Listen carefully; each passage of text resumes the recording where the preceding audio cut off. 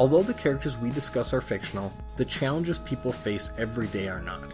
The information we provide in this podcast is for entertainment and informational purposes only and should not be used in place of advice from a mental health or medical professional. If you are struggling with mental health issues, please seek professional help. Thanks for listening, and welcome to the Jedi Counsel podcast, where we explore mental health in your favorite fictional characters.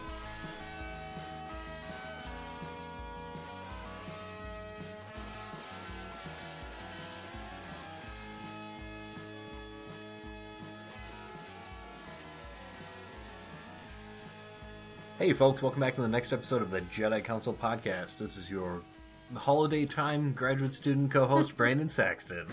And your holiday co-host, Katie Gordon. I've got the holiday spirit, which really means that I'm excited to watch The Grinch. I was reading an article earlier that was sort of like wondering, why is The Grinch like such a classic Christmas character? And for me, at least, I think he's very relatable. Not very social, sort of grouchy, sleeps a lot. So I certainly related to the character and the article in that way.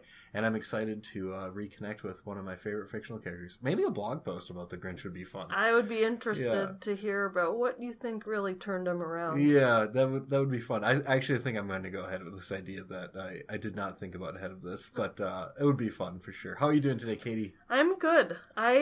I think that my favorite holiday movie is Scrooged. Oh, nice. Which is from, I think, the 80s it came out. Okay. So it's kind of an old movie, but it's a Christmas Carol, but the take of it is more modern, and it's very funny, and I don't know if it's on Netflix, but I have it somewhere, and I try to watch it every year around the holidays. And Bill Murray is the main character, and he's very funny. He plays Frank Cross, who is not a nice person at all. But he's like putting on a show of A Christmas Carol at a TV network that he works at. But like, meanwhile, he's being visited by the ghost, so it's got some cool meta, funny stuff in there. I don't think I've ever seen it. I think you'd like it. I think it's got a kind of humor that you'd enjoy. I'll have to check it out. And to clarify, I'm not sure if the Grinch Jim Carrey movie is my favorite movie for the holiday season, but the character of the Grinch just generally is sort of a very relatable character for me. I wanted to clarify that very important point before we continued. It's funny because I have the animated version in my head, so even though I've seen the Jim Carrey one, I think I've seen the animated one more frequently. I think so that's kind of the one too. That's in my brain when I think of the Grinch. Yeah. Another since we're sort of on holiday movie talk here, what do you think about the people who always say that Die Hard is their favorite Christmas movie? It's kind of getting to be a little cliche, I think, and so is like saying things are cliche. I think that's also cliche. But I haven't seen Die Hard, and if I have, it hasn't been any time recently, so I don't have a strong opinion on this controversy. That's amazing. Yeah. I didn't know that there was people who didn't see Die Hard, and I'm not usually someone to sort of shame people for not seeing movies, because that happens to me all the time, because I just haven't seen a lot of movies. I feel like I've seen a lot of movies, but this happens to me a lot where people are like, you haven't seen that? Yeah. So now I'm turning the tables and doing that to you. I've shocked you. Well, maybe you should watch Scrooge, and I'll watch Die Hard, and then we'll be all cut up and ready to weigh in.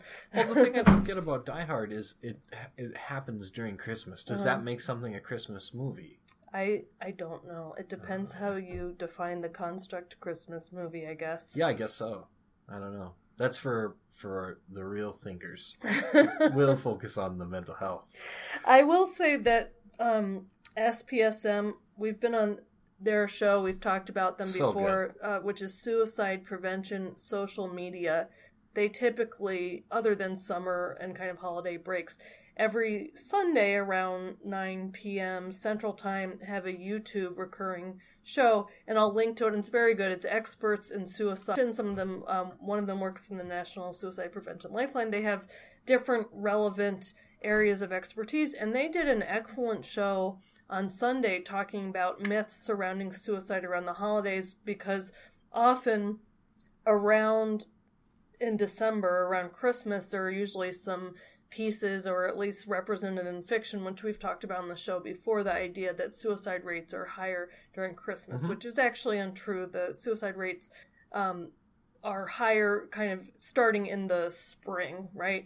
And so they they debunk that myth. Again, there are people who struggle during the holidays, and those absolutely. people should reach out for support and care, and you should check on at-risk loved ones. But they did a nice job talking about some of the myths surrounding that, and then they also evaluate how realistic the classic movie It's a Wonderful Life is, because it involves the main character contemplating suicide, and they look at some pieces of like Joyner's theory, looking at feeling like a burden, and they did a nice job. So I'm going to link to it and highly recommend, if you haven't checked them out before, this is a great episode to kind of jump in and see what they're all about. Yeah, absolutely. So the talks happen, they live stream them along with a Twitter conversation that goes with it, so it's really cool. And if you do miss it, like we all do, things happen. Sometimes I get busy on Sunday nights.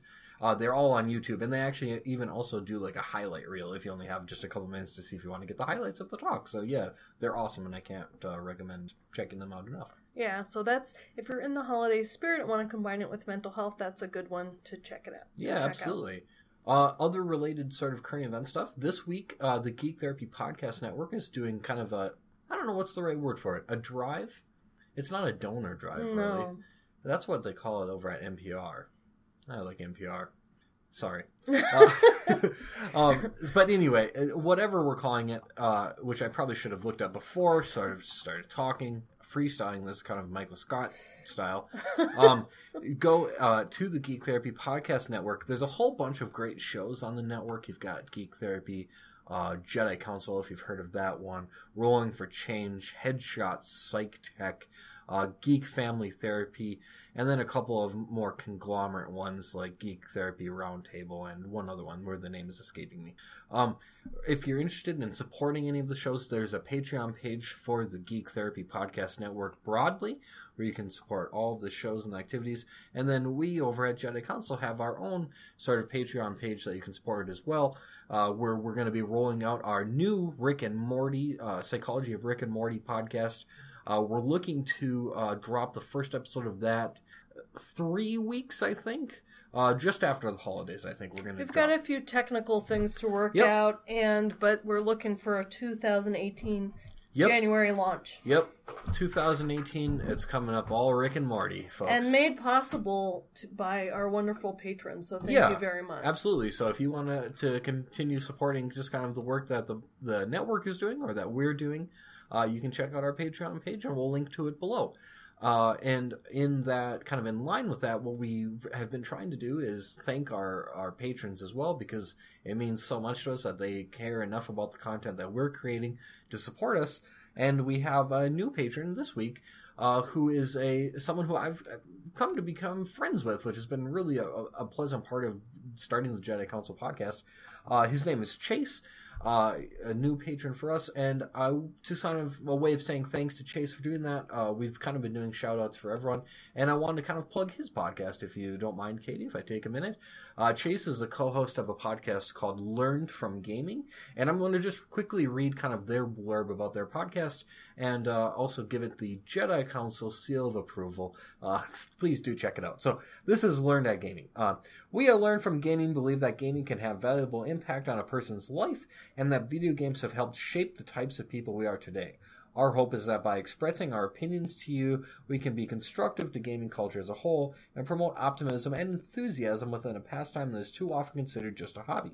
Each podcast segment will be dedicated to a collection of games of the host's choosing, where we discuss what might be learned from the game, why this is significant, but also what makes the game fun. Additionally, we wish to help create an oral history of video games, often talking about and exploring aspects of gaming that some of our viewers may be too young to have ever witnessed.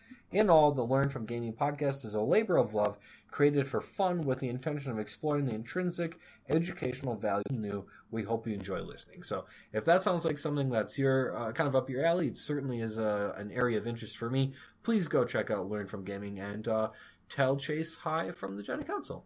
Yeah. What else do we have, Katie? Is that kind of it, I think? Oh, well, That's just sort of a rude kind of thing. That's okay. Just kidding. That's why I want to make sure to get that in. That reminds so when you're editing, you're like, wait a second, that was not reciprocated. That reminds me of, well, forgive me for a tangent, of our Dungeons and Dragons campaign that I ran. You might remember when I was the DM, we played Curse of Strahd, and I don't know if you remember this running joke where you, the colloquial you, like the group of characters, not just you specifically, would sort of jump into dialogue with NPCs that you had never met. And I would always joke that it must be just sort of a cultural thing that you just don't ask for people's names and how they're doing, and you'll just demand information from them. That reminds me. That's right. Launch right into the information critical to the next mission. That was just me taking role-playing a little too... I do enjoy Dungeons. To the topic of today. So, this is part 2. I'm presuming that if you're here, you've listened to part 1 of our... Crazy Ex-Girlfriend / borderline personality disorder / dialectical behavior therapy episode.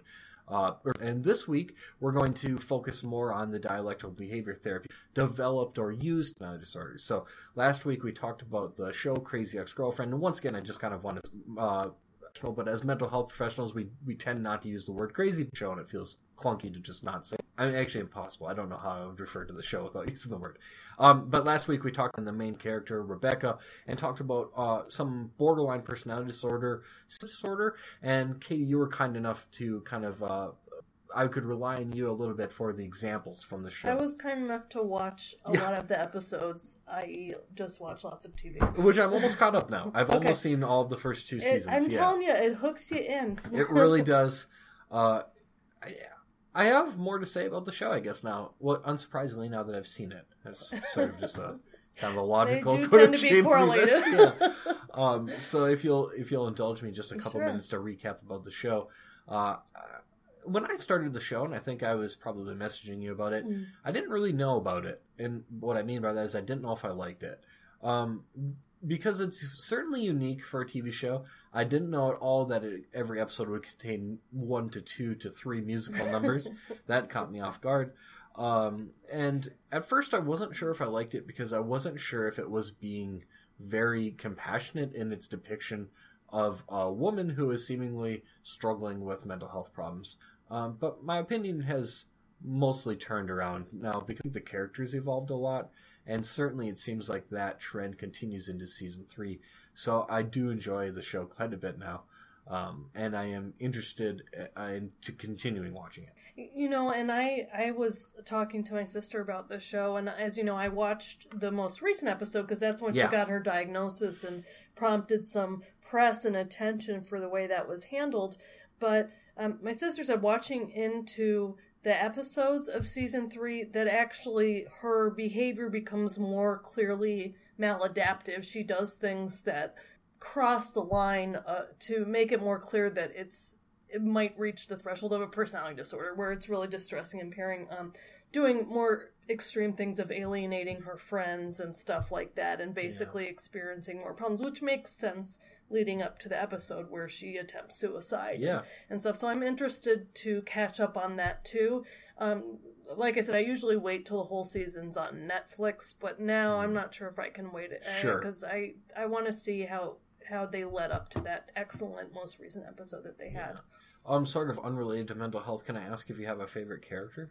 I was thinking about this because I like a lot of the characters quite a bit for various reasons. That's a good question. Why don't you answer it while I think about my answer? I don't know if I have a good answer, and I was actually planning on doing the exact same thing to you, so nice work. I learned that technique from you, actually. I probably shouldn't have ever revealed my strategy.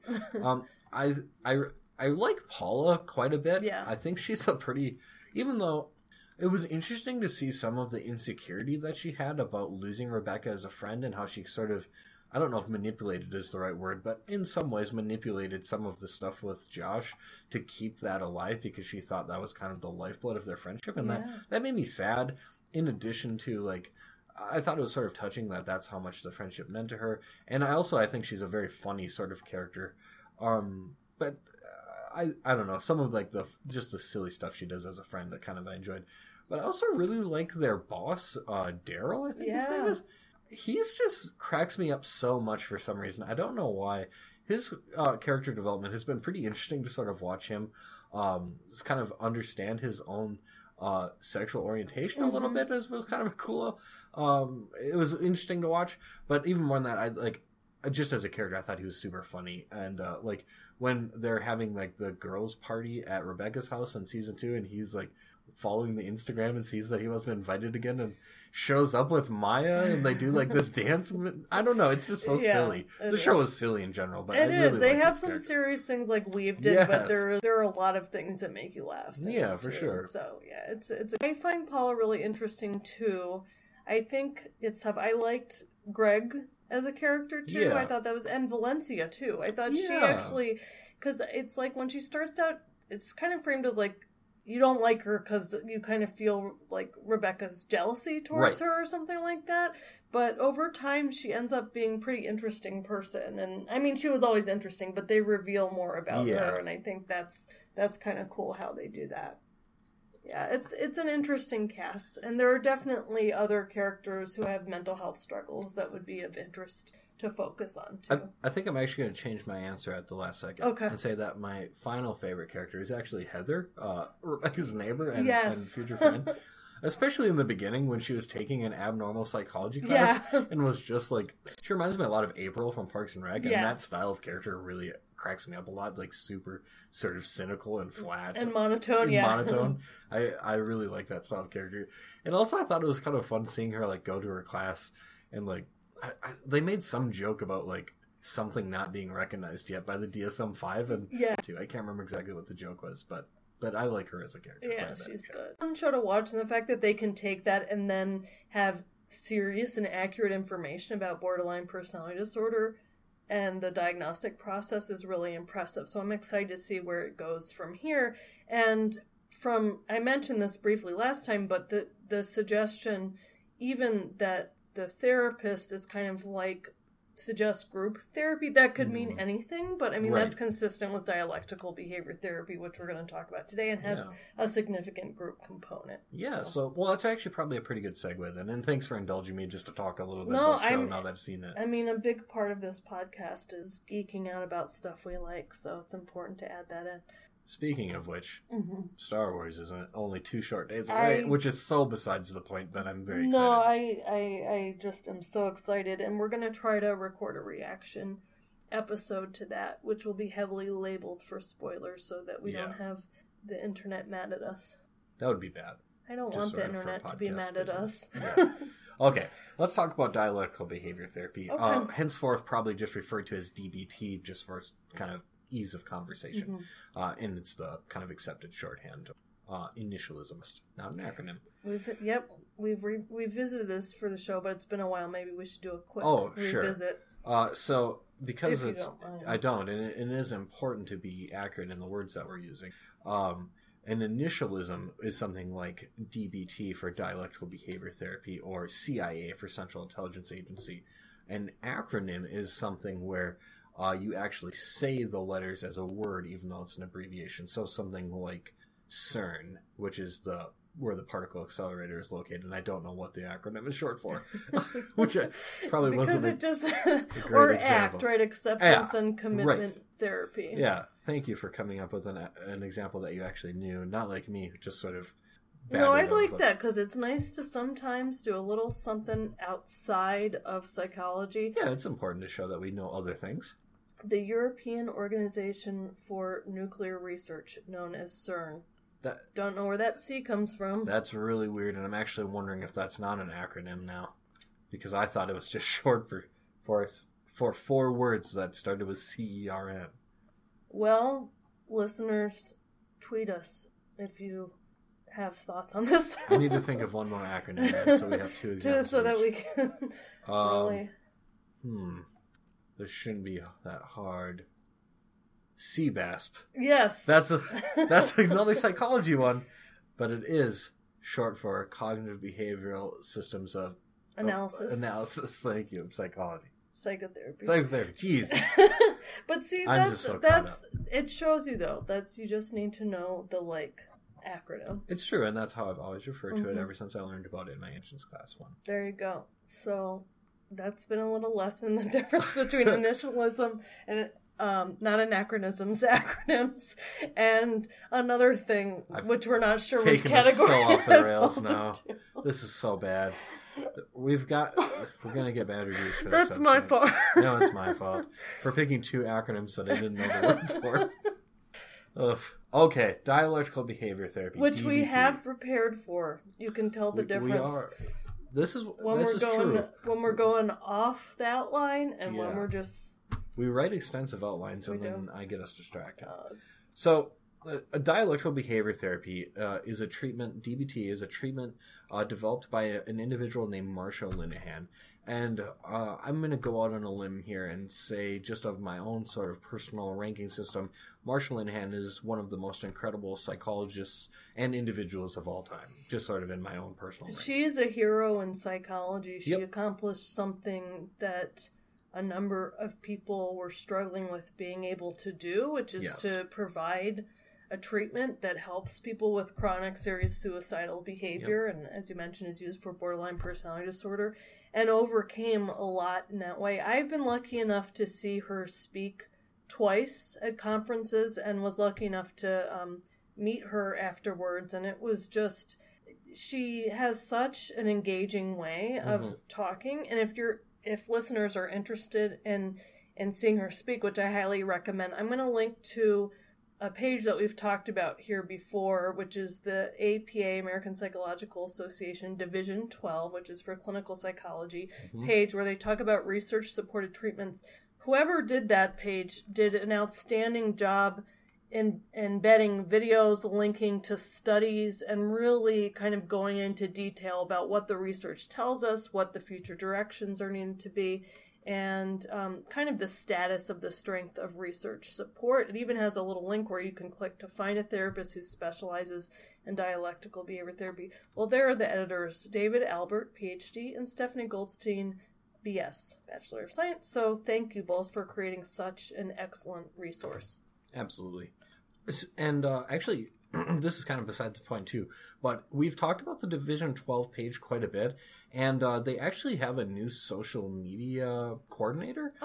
So the Division 12 Facebook page has gotten much more active lately in like the last week, and it's already been like really cool. Some of the stuff they've published on there about like evidence-based assessments and just trying to get more engagement in that way and try to disseminate some of that information. So, that's great. And a lot of it is directed to mental health professionals, but interested consumers who, for the public, it does link you to the information if you want to read it, which I really appreciate. I mean, this is really a major service of Division 12, is to make scientific information about the treatment of mental health more accessible, which is really the premise of this podcast too. Yeah. So it's been a useful model for us. You heard it here first. The Jedi Counsel is the official podcast of the Division 12. No, we're not. All views are our own. Division 12. Just kidding, for sure. Please. They're just going to clip that little part. That's true. I shouldn't have ever said it. I don't regret it. Okay. I'm going to talk a little bit quickly about the story of Marsha Linehan. So we'll link to this article as well in the podcast description or outline. But this is an article from the New York Times where a handful of years now, or a few years ago now, this story was put out, and Marsha Linehan came out more publicly with some of the struggles with mental health that she had prior to becoming a psychologist, and even while becoming a psychologist as well. And this was a pretty huge deal to have someone so well known in psychology come out and to have struggled so severely with her own mental health struggles or obstacles as well. So I'm just going to quickly do a highlight reel of the story because I don't want to just read the whole article. So I would encourage you, if anything in the story sort of catches your attention as I'm talking about, take a minute to read the article because it's not that long and it's a captivating, incredible story. So it kind of starts out talking about, Marsha Linehan. She's worked with a lot of suicidal clients, and she talks about, even later in the article, she really wanted to work with suicidal clients because she felt like these were the people who might be struggling or the most miserable. That was kind of her own conceptualization. And she, having been in that situation herself, really wanted to work with them and see if she could help them when other people might not be able to. So, and in fact, often, if you don't mind me jumping in, please jump in whenever. Often in clinical trials, when you're looking at who gets included and who's excluded, and clinical trials when you're testing to see what type of therapy is most effective, sometimes the exclusion criteria is that the person is at risk for suicide because they kind of focus on this particular group, and so she really wanted to say, let's look at those people who are excluded, at least historically, from some of these trials. Absolutely. So when working with those individuals, she said, and this is probably maybe something you can relate to, Katie, I'm sure, and something I've had some experience with, she would have clients ask personal questions about her life because apparently, like in the article it talks about on her arms, there were some scars and burn marks and things like that. So they would ask, Marcia, have you been in something like what I'm dealing with?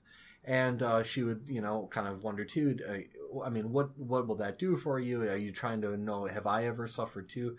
And what kind of the idea that she got back from these clients or patients was that it would give them hope, is what she said, to know that someone like her would have struggled in the same way. And to hear or read about an article, this was a really big impetus for her to say, if that's what this will do, if coming out and being more public with my struggles will give people hope, then she wanted to do that. And so that's what she did. So really it started, her own struggle started when she was very young. A lot of behavioral difficulties as a very young child that continued into adolescence and being even a young adult. And then as it turned out, struggling growing up, she felt inferior to her siblings and had a lot of stuff like that.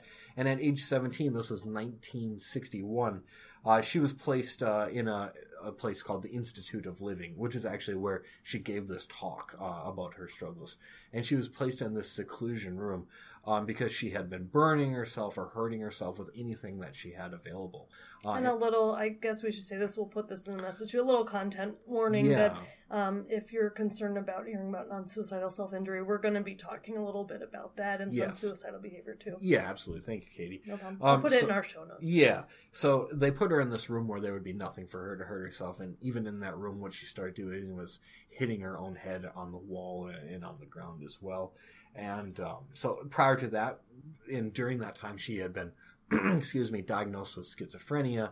She had been fairly heavily medicated, and she actually underwent electroconvulsive therapy, 2 separate treatment plans that consisted of something like 17 and 15 sessions for each. So pretty intensive treatment for what was most likely and probably a misdiagnosis, almost certainly afterwards. So, and even the diagnostic system, as we've talked about before, was not as reliable as it is currently, and absolutely as well understood. So during that time, she really truly felt like she was in hell, and she kind of made this vow to herself that when she got out of this place, both this physical place and this kind of mental place in which she was existing, she would help other people get out of that.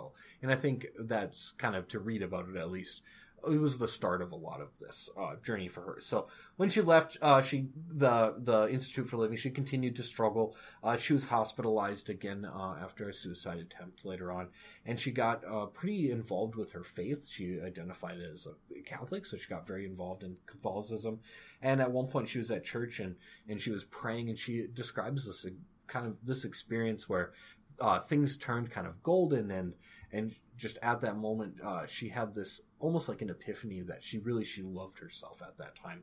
And at that point, going forward, she felt like she struggled still with some of the emotional ups and downs, but she felt like she could manage those without harming herself, which was new for her compared to some of the experiences that she had previously. And that video is worth watching where she describes that, because it's so interesting. I'm not doing it justice in any way. No, you're doing a great job. I'm just saying, in addition to that, it's really cool to see her describe that. For anyone listening, I would really encourage to watch and read the article. This really is like a highlights reel. I wanted just to get the story out there. But so after that, she went on to study psychology. She earned a PhD in 1971.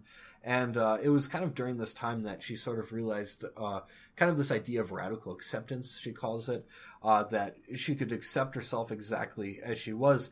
And this sort of led into, in some ways, the foundation for DBT, which has kind of these opposing ideas of radically accepting yourself exactly as you are, but despite that radical acceptance, really recognizing the need to change as a result or reality of that. She went on and decided, she wanted to work with who she called the super suicidal, because she felt like they were really the most miserable individuals. And specifically, she wanted to focus on borderline personality disorder. And we're going to talk in depth about some of the treatment as we get on, so I won't go into depth now, but she found that as part of the treatment with some of that tension that went in between the acceptance and the need to change, she found that tension really worked in a way to keep people in the room and at least get people engaged. She found that as she continued to, she rose a lot, academically. Of course, now she's so well known, and DBT is a frontline treatment, the treatment for borderline personality. She continued to struggle, and she kind of, at the end of the day, thought that DBT, she said, it made the splash because it was able to treat something that really before was thought of as not being really treatable. So that's a really quick rundown of kind of her story and the struggles that she had as she moved through and her experiences and how they led to the development of DBT.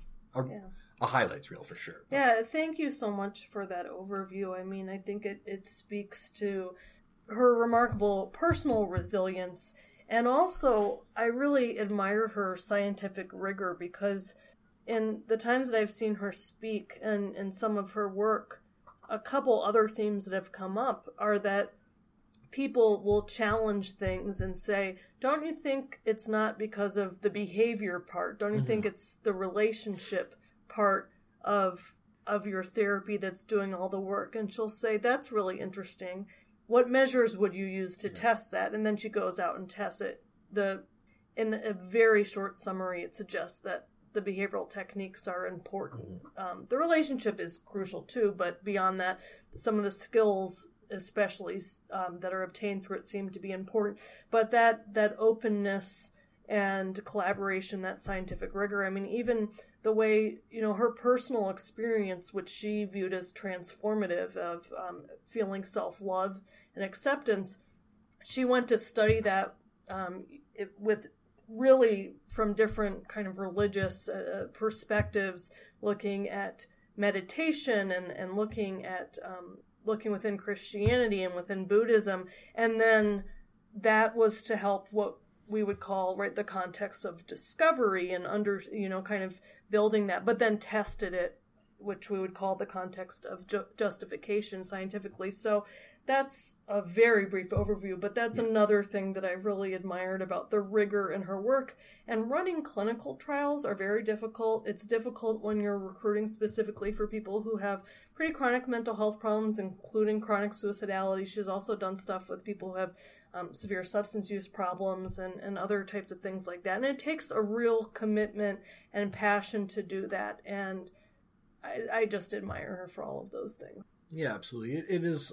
I love that about her too, when she gets the challenges and like exactly you said, what measures would you use? And she just does it because she's not tied to the theory always being proven right or always being supported, in that she gets defensive about those challenges. She openly accepts them and wants to understand, is the kind of the theory and the treatment right? And if it's not, what can be improved or fixed? But the research has certainly supported it. It does seem to do that. And seeing her talk about it's interesting. And I think that, there are so many components to the therapy. And she, was trained doing cognitive behavioral therapy and thought that was the answer. But at least from when I saw her speak, if I'm remembering correctly, she was saying one of the things is that without the highlighting and putting up front the dialectic of having the kind of acceptance and the change thing, that it was hard to get people on board, because she would say something like, well, you're miserable, let's do these things to change. And they'd say, oh, so you think something's really wrong with me. And then she would say, well, the problem is you need to accept yourself more. And they'd say, oh, so you don't think that I can change these things. And so she found that by highlighting and putting them kind of in the front or as a main part of the therapy that seemed helpful. Now, in terms of therapy, as not to get too into the details about this, but just in case mental health professionals are listening, I don't want to overstate my claims, which is a lot of the research is looking at outcomes of the effective therapy, something that we need more of in therapy, including in dialectical behavior therapy, or so-called dismantling studies, where you look at the different components to see what works. To my knowledge, within DBT, they have shown, for example, the group component versus the individual component, but there is a lot of stuff to unpack that comes with this type of therapy. I was very lucky to be trained on it in detail when I was on internship by someone who worked directly with Linehan. Eunice Chen, who was a great mentor and was working on applying this within, trying to see if it applied within eating disorders at the time. And so what we can confidently say that is among treatments that have been studied for borderline personality disorder, this one is rated as having the strongest research, but there's still more to understand about this and to do about this, and there have been efforts to kind of pull apart, like, what are the essential components? Is there a way that we can make this work? And so it'll be interesting to see the directions that goes, and I think Linehan does a nice job of laying out those future directions as well. Yeah, absolutely. You want me to say more Sure. about DBT? Sure. It's okay. So I guess the main thing is to just talk about the basic structure Sure. of DBT, and we'll link to this if you're interested in knowing more details. But I don't know, is it your experience that people outside of the field have heard of DBT? No, I don't think so. It seems really popular with mental health professionals in counseling, like social work, among different mental health professionals. But in terms of outside of that, which is kind of unusual. I think so. If I compared DBT to CBT, I would say they're not comparable. I would say a lot of people have heard of CBT, and even, when I'm talking to students or clients for the first time, say, well, are you familiar with CBT? Is that something you heard of? A lot of them say yes. They don't know a lot beyond that, but they've certainly heard cognitive behavior therapy or CBT. But I don't find that to be as true for DBT, and I don't know why. I'm not sure why either. It does involve a lot of specific components, and so for someone to be fully, say, trained on DBT, the way, I don't know if it feels like takes more than CBT. But then again, there are people who will have that, like, advertised on their websites as like that's something that they do. But a lot of the times, something we see is like a variation on the structure that's been tested in the clinical trials and things like that. So anyway, I'll say this: it's more complicated than what we're presenting, but our goal is to put out the information so that you know that there is this treatment that has been studied specifically for borderline personality disorder. Among the treatments for borderline personality disorder, this tends to have the most support, but there are still unanswered questions involved here for sure. But hopefully this will be an introduction. Yeah, just a nice primer. Exactly. Not a comprehensive training or a comprehensive literature review. Exactly. So with 900 disclaimers, I will give you an idea. Is that a psychologist thing or just an us thing? Well, it's like no, I think it's both. I mean, it's definitely part of the training to be humble about and not overstate things. And one of the things that there is some evidence that some of the components, not specific to DBT, but there are, let's just say sometimes things are overstated with regard to, for example, mindfulness, which we've talked about. I personally find good practice, but there are sometimes exaggerated claims made, and I don't want to be an exaggerated claim maker. No, that doesn't help anyone. No.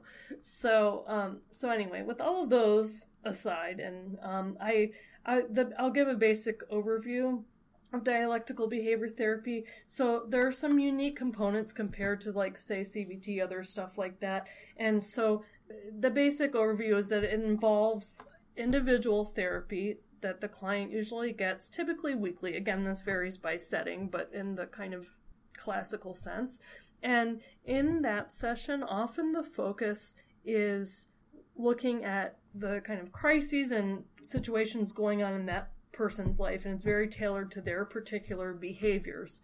When the second major component, I would argue, is the group session, and that goes through 4 skills modules, and that's done in a setting where people engage and do their homework, but it's very much focused as a group.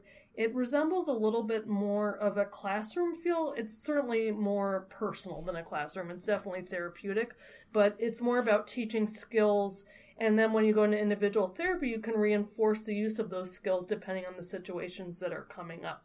So there are a lot of other things used within there, like diary cards and chain analyses, but I'll kind of just leave it at the basic individual and group therapy.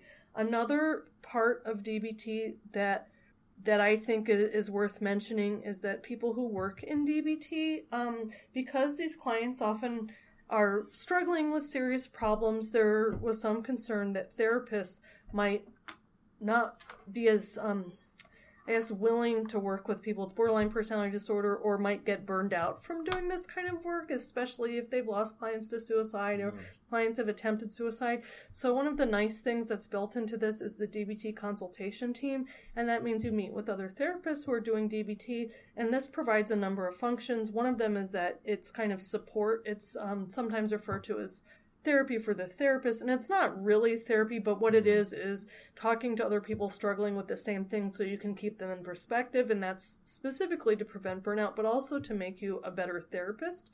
So if you're stuck on some challenging situation, you can have your peers suggest, well, maybe it's this or maybe it's that, and they can kind of help you to adhere to the framework and also just problem solve together. So I personally have enjoyed DBT consultation team when I was doing DBT in the past on internship, for example. There's another part of it that I also think is important, which is in the moment coaching, and what that does is you they structure different ways, but the idea is the client can always call someone, and sometimes it's like a rotating pager or something like that, but there's someone on call, a DBT therapist, who can coach them on using their skills in the moment. The goal of this is to help generalize the skills from the sessions, the individual and group sessions, into the real world environment. So the rule of it is basically the client has to have tried some of the skills on their own, and if they're really stuck, they call for support. Some therapists get concerned about getting a lot of calls, but actually in my experience and other people I've talked about, the usual case is trying to get people to call. So, when you meet with them, they say they tried a couple skills from DBT that didn't work and they were stuck, and kind of like, that's a great time to call so that you can coach in the moment, and that helps generalize the skills into the real world environment. So those are some of the main aspects of that. And really, the function of it is to help enhance the client and therapist's capabilities and motivations. And I'll link to more details on that.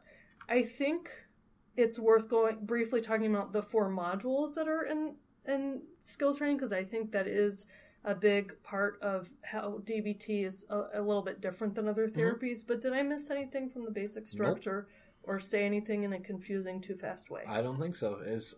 My comprehension or understanding of DBT is more rudimentary than yours, for sure, because I haven't gotten that good in-depth training, but it sounded good to me. Okay.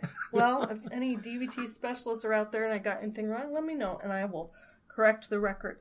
So in the skills training, which is delivered through the group treatment, so often the individual and group, or at least once a week, although this varies, and then reinforced by the therapist both in the moment for skills coaching and also in the therapy session.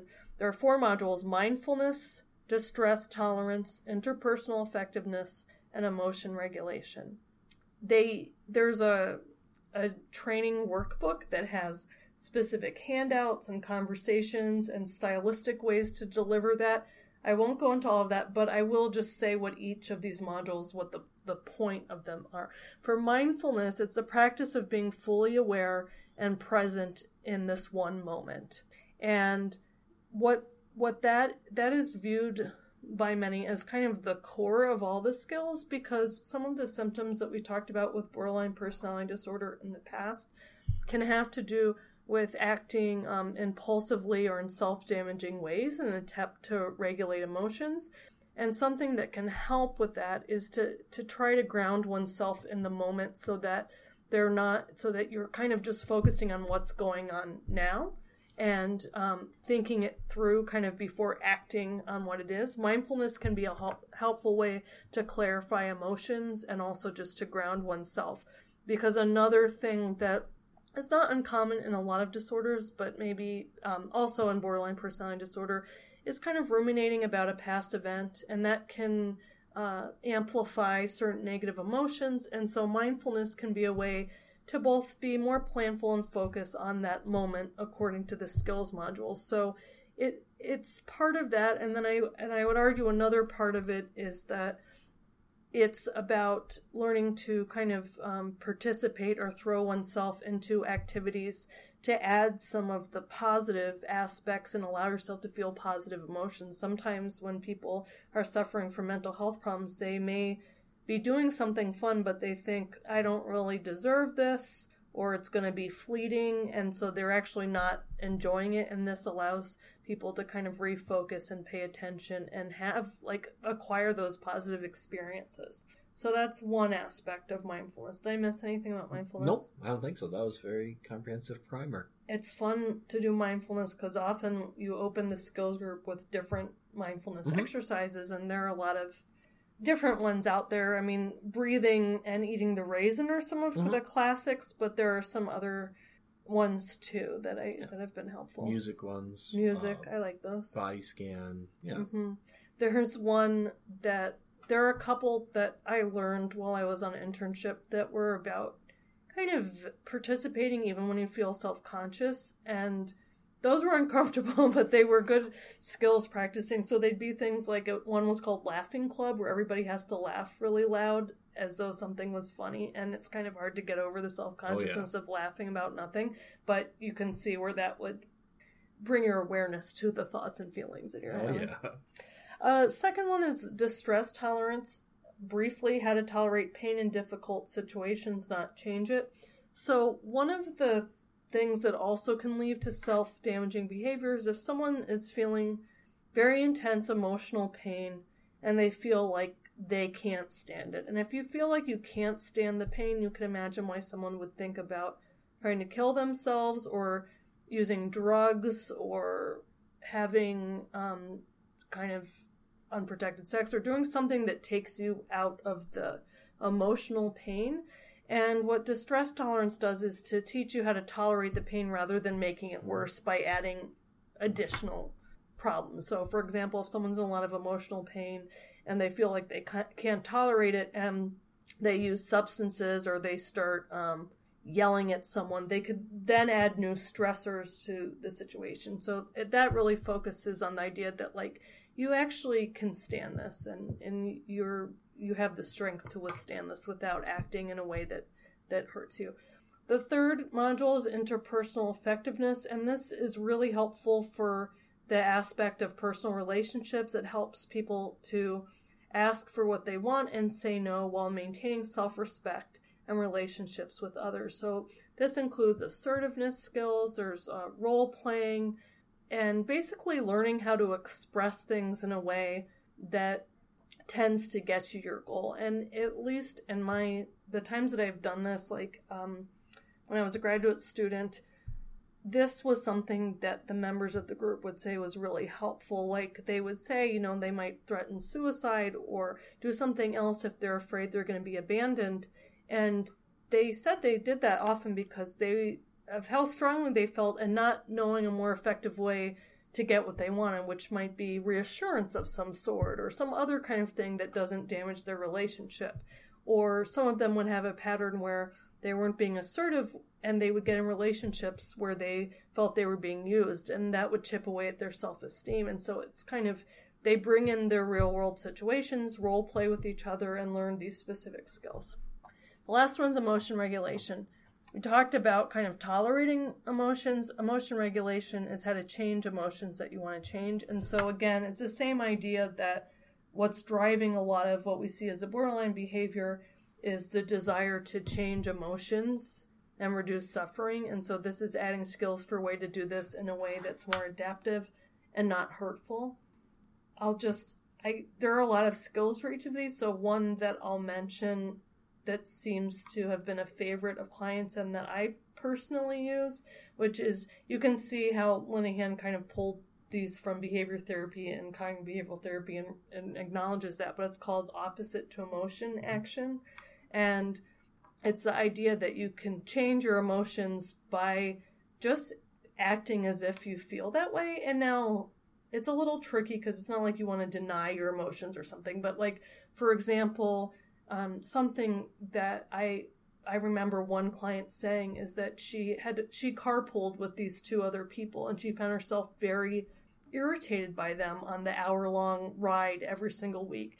And so using opposite to emotion action, rather than getting in, being irritated, being prepared for that, she would purposely try to engage with them and act as though she was enjoying herself. And she said she actually did enjoy it more. It's not like she suddenly thought they had everything in common, but it was just that she found in doing that, she wasn't just like sitting there stewing about how unpleasant the conversation was, and that she actually found more things she liked about them by taking that approach. And so she found that useful. So anyway, I guess other things I think of are, if, I don't know, struggling going to the gym or something, and you kind of are like, tell yourself you're excited, getting pumped up, and go there and actually enjoy yourself. Mm-hmm. So that's a simplistic version, but those are the main modules. Yeah. Did I miss anything? Nope. Okay. That's DBT in a nutshell. A small nutshell, to be fair. Yeah.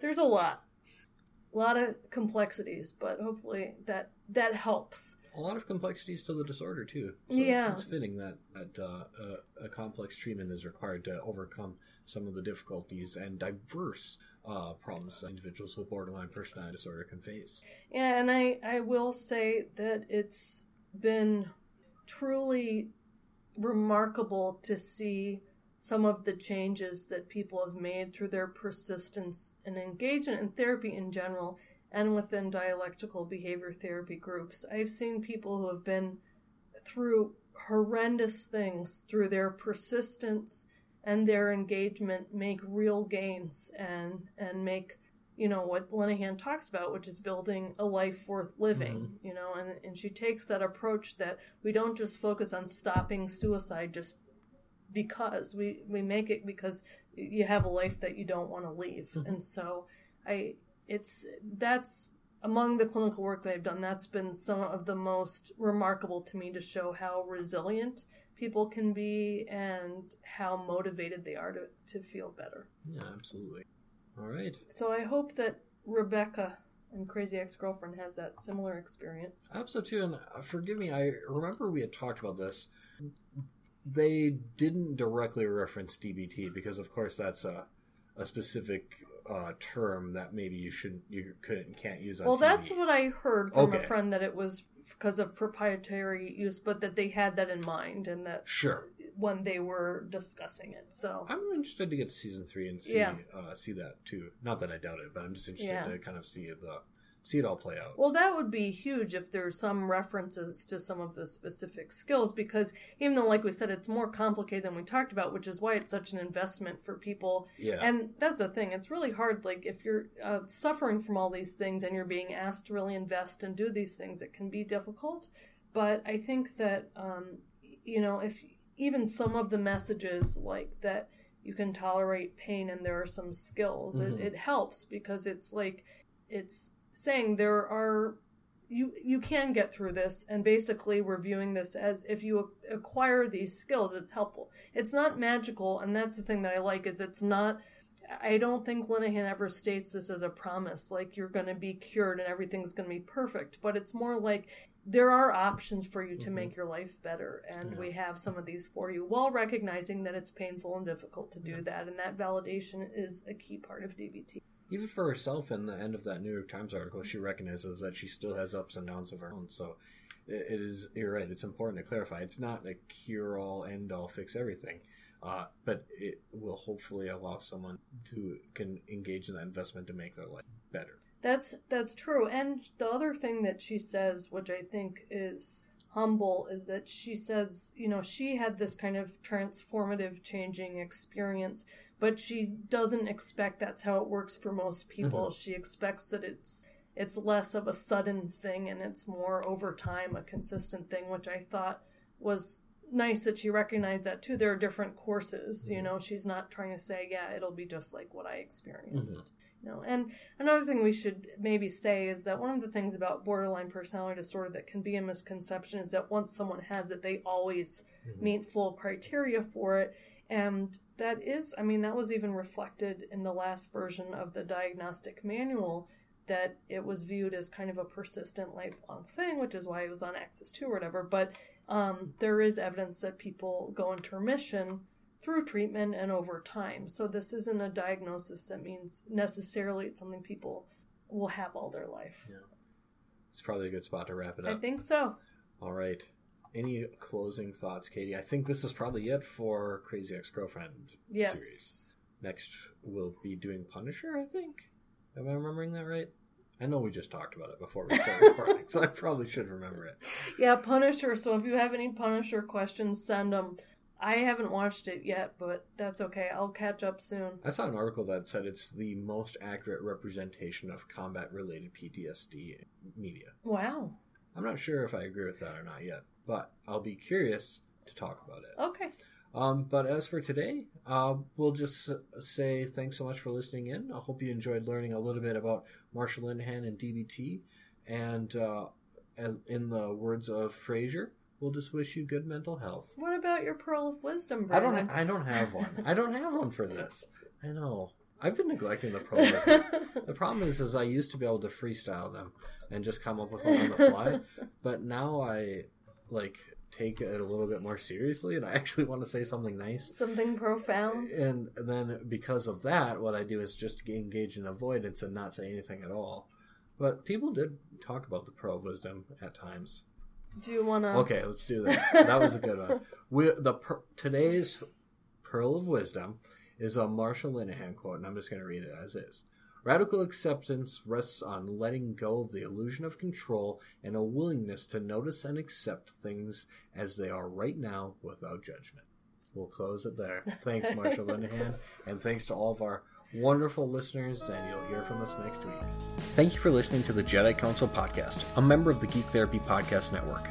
You can find more information about our podcast or blog at www.jedi-counsel.com. If you would like to support the Jedi Counsel podcast, please check out our Patreon page at www.patreon.com/Jedi Counsel. The views expressed on this podcast are our own and do not necessarily reflect the views of our employers.